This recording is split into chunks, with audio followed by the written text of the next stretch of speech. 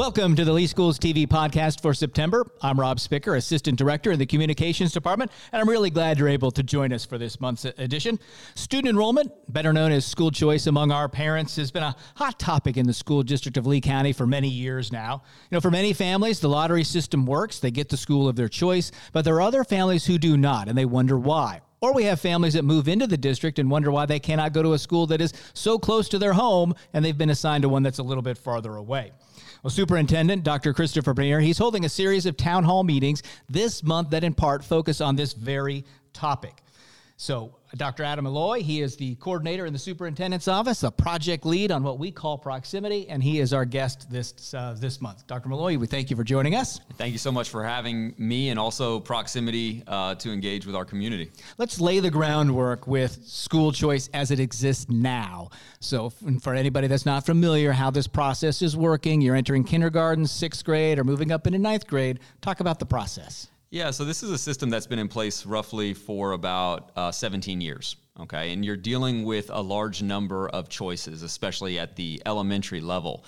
We break up our district into subzones, okay? There's about 3 subzones in every west, south, or east zone, and you rank the schools in your subzone and your adjacent subzone. So I'll give you an example. So if you live in East Zone 2, you will rank the elementary schools in East Zone 1, 2, and 3, and that gives you 17 choices. We are also providing transportation to all of those assignments. So I would call it one of the more liberal choice policies in the entire district. Probably matches our 64th least efficient transportation mark in the state, but we are providing transportation to every single one of those assignments within our current system. Right. I live at East Zone 2, so I know those 17 choices, having had to make them, and it's difficult at a certain point as a parent. You may have a few that you're familiar with, but down the list, you don't know those schools. Yeah, I think you feel a sense of guilt. So I had two of my children, and I live in South Zone 1, and ranking the schools in South Zone 1 and 2, knowing that those elementary schools were all great, but then having to rank, 8, 9, 10 in terms of your preference, I'm just not sure if that's a system for us right now in 2022. And there is a reason, a purpose behind us having this lottery. Yeah, I think choice, it really emerged at that turn for our school district when we were able to gain unitary status, which means we were removed from the federal court order. Choice really was established to be, I guess, general at a 50,000 student seat level, right? And we're currently at 103, not to mention all of the new schools that we've added on. And while choice was designed to facilitate a student distribution as it relates to a large number of goals in our plan, it really hasn't met those goals. So while choice will always remain per Florida law and per what the community wants in our certain pathways to this new plan, we have to be a little bit more mindful about choice in transportation. So let's talk about what we may be looking at. So for elementary and middle schools, this is the idea right now, looking at those 2 levels. When we talk about proximity, what does that mean? What does that change school assignment? In what ways? So really, first, let me just, before we even get into any of these pathways, which are currently being worked on by teams, is we have to be able to do this with the community, right? If we do not properly engage the community, and if we're not responding to their feedback, we're not doing this the right way. So the superintendent, as you mentioned, is doing a number of town halls. This is a part of his project focus. It's about meeting him, but then also seeing his vision, his entry plan, and then his project focus on proximity, right? But we also have a proximity team, a technical team that will be going out, right, working with stakeholders, creating a task force, and then presenting some pathways forward. What we do know is that we would like to do a better job of getting kids to school on time. We would like to do a better job with transportation, right? We hear a lot of constituent feedback about transportation time, bus ride time, buses being 2 hours late. Talked to a constituent this morning. My child is still on the bus and they were picked up at 5:30 in the morning. And while that's a symptom of our system, right, we have to work with the community to develop a way in which we can better address some of those issues that we're starting to see. Right. So proximity based is going to shrink the choices. Yeah, it's going to be a lot more strategic, not just in terms of the choices being closer to your community, but also what we're able to do as a district in terms of transportation, right? In the state of Florida, we will always allow for parents to choose a school based on capacity, right? That's law, but we may not be able to provide transportation. So, there are some considerations, whether it's, one address, one school with some choices after.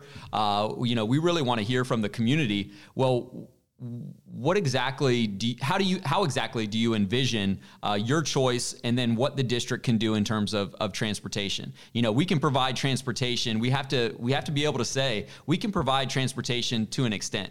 Right.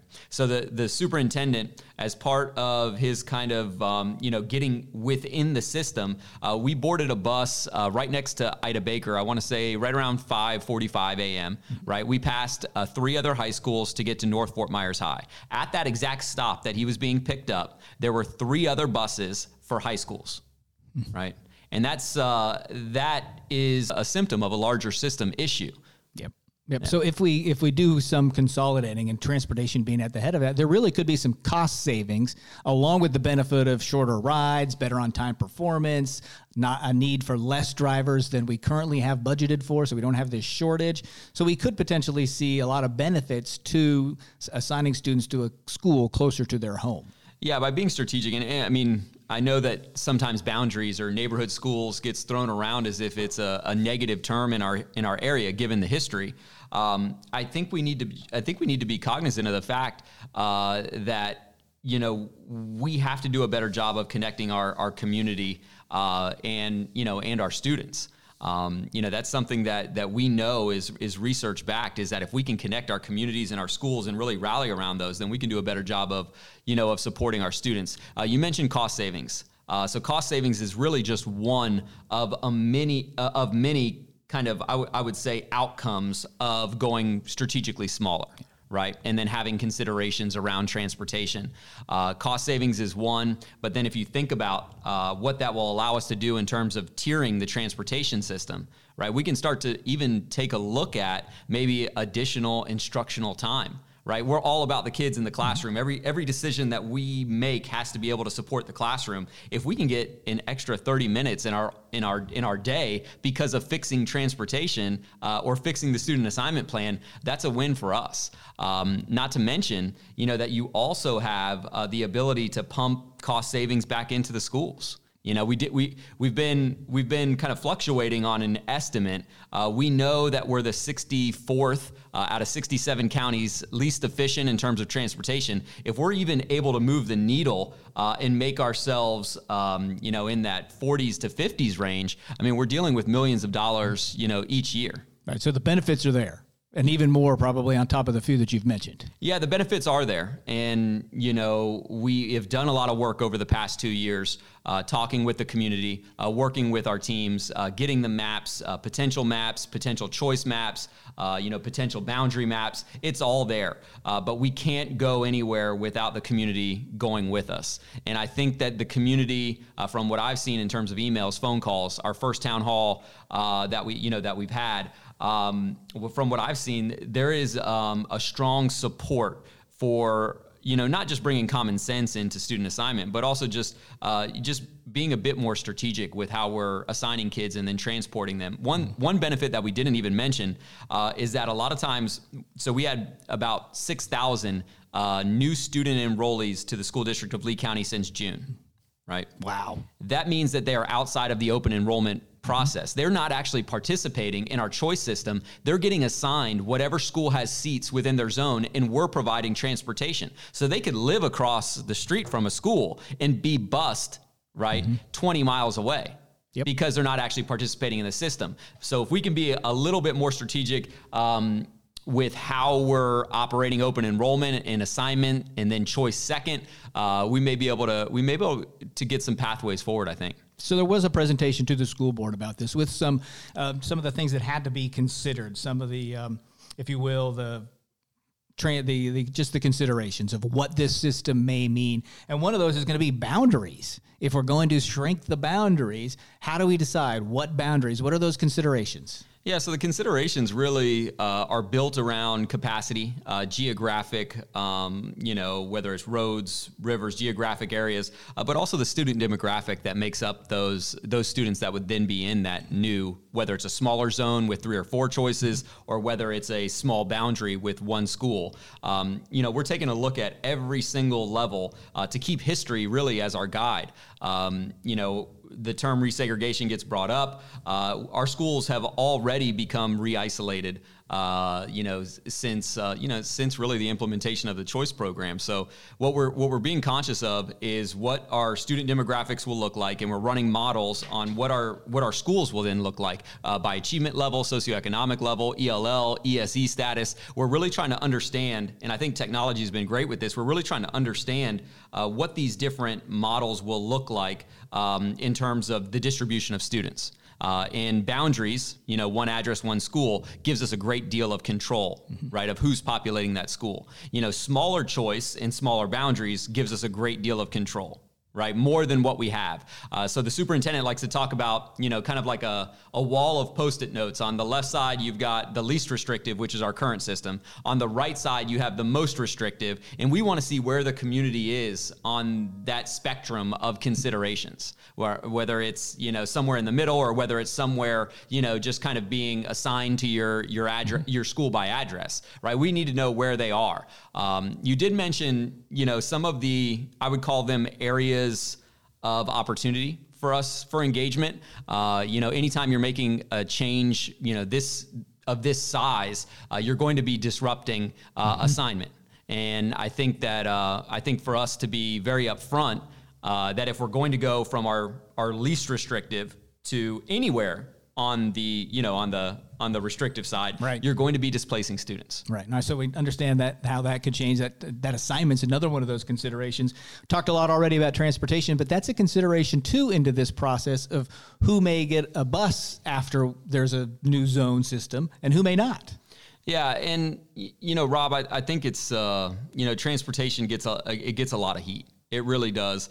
But when you see how our system functions, and you go to a neighborhood, right? We can kind of geo-draw on GIS. We can draw around a neighborhood, and we can see how many buses are actually going to that neighborhood at the same level. I think the most that I've seen is 12 different elementary schools from a less than half mile by half mile.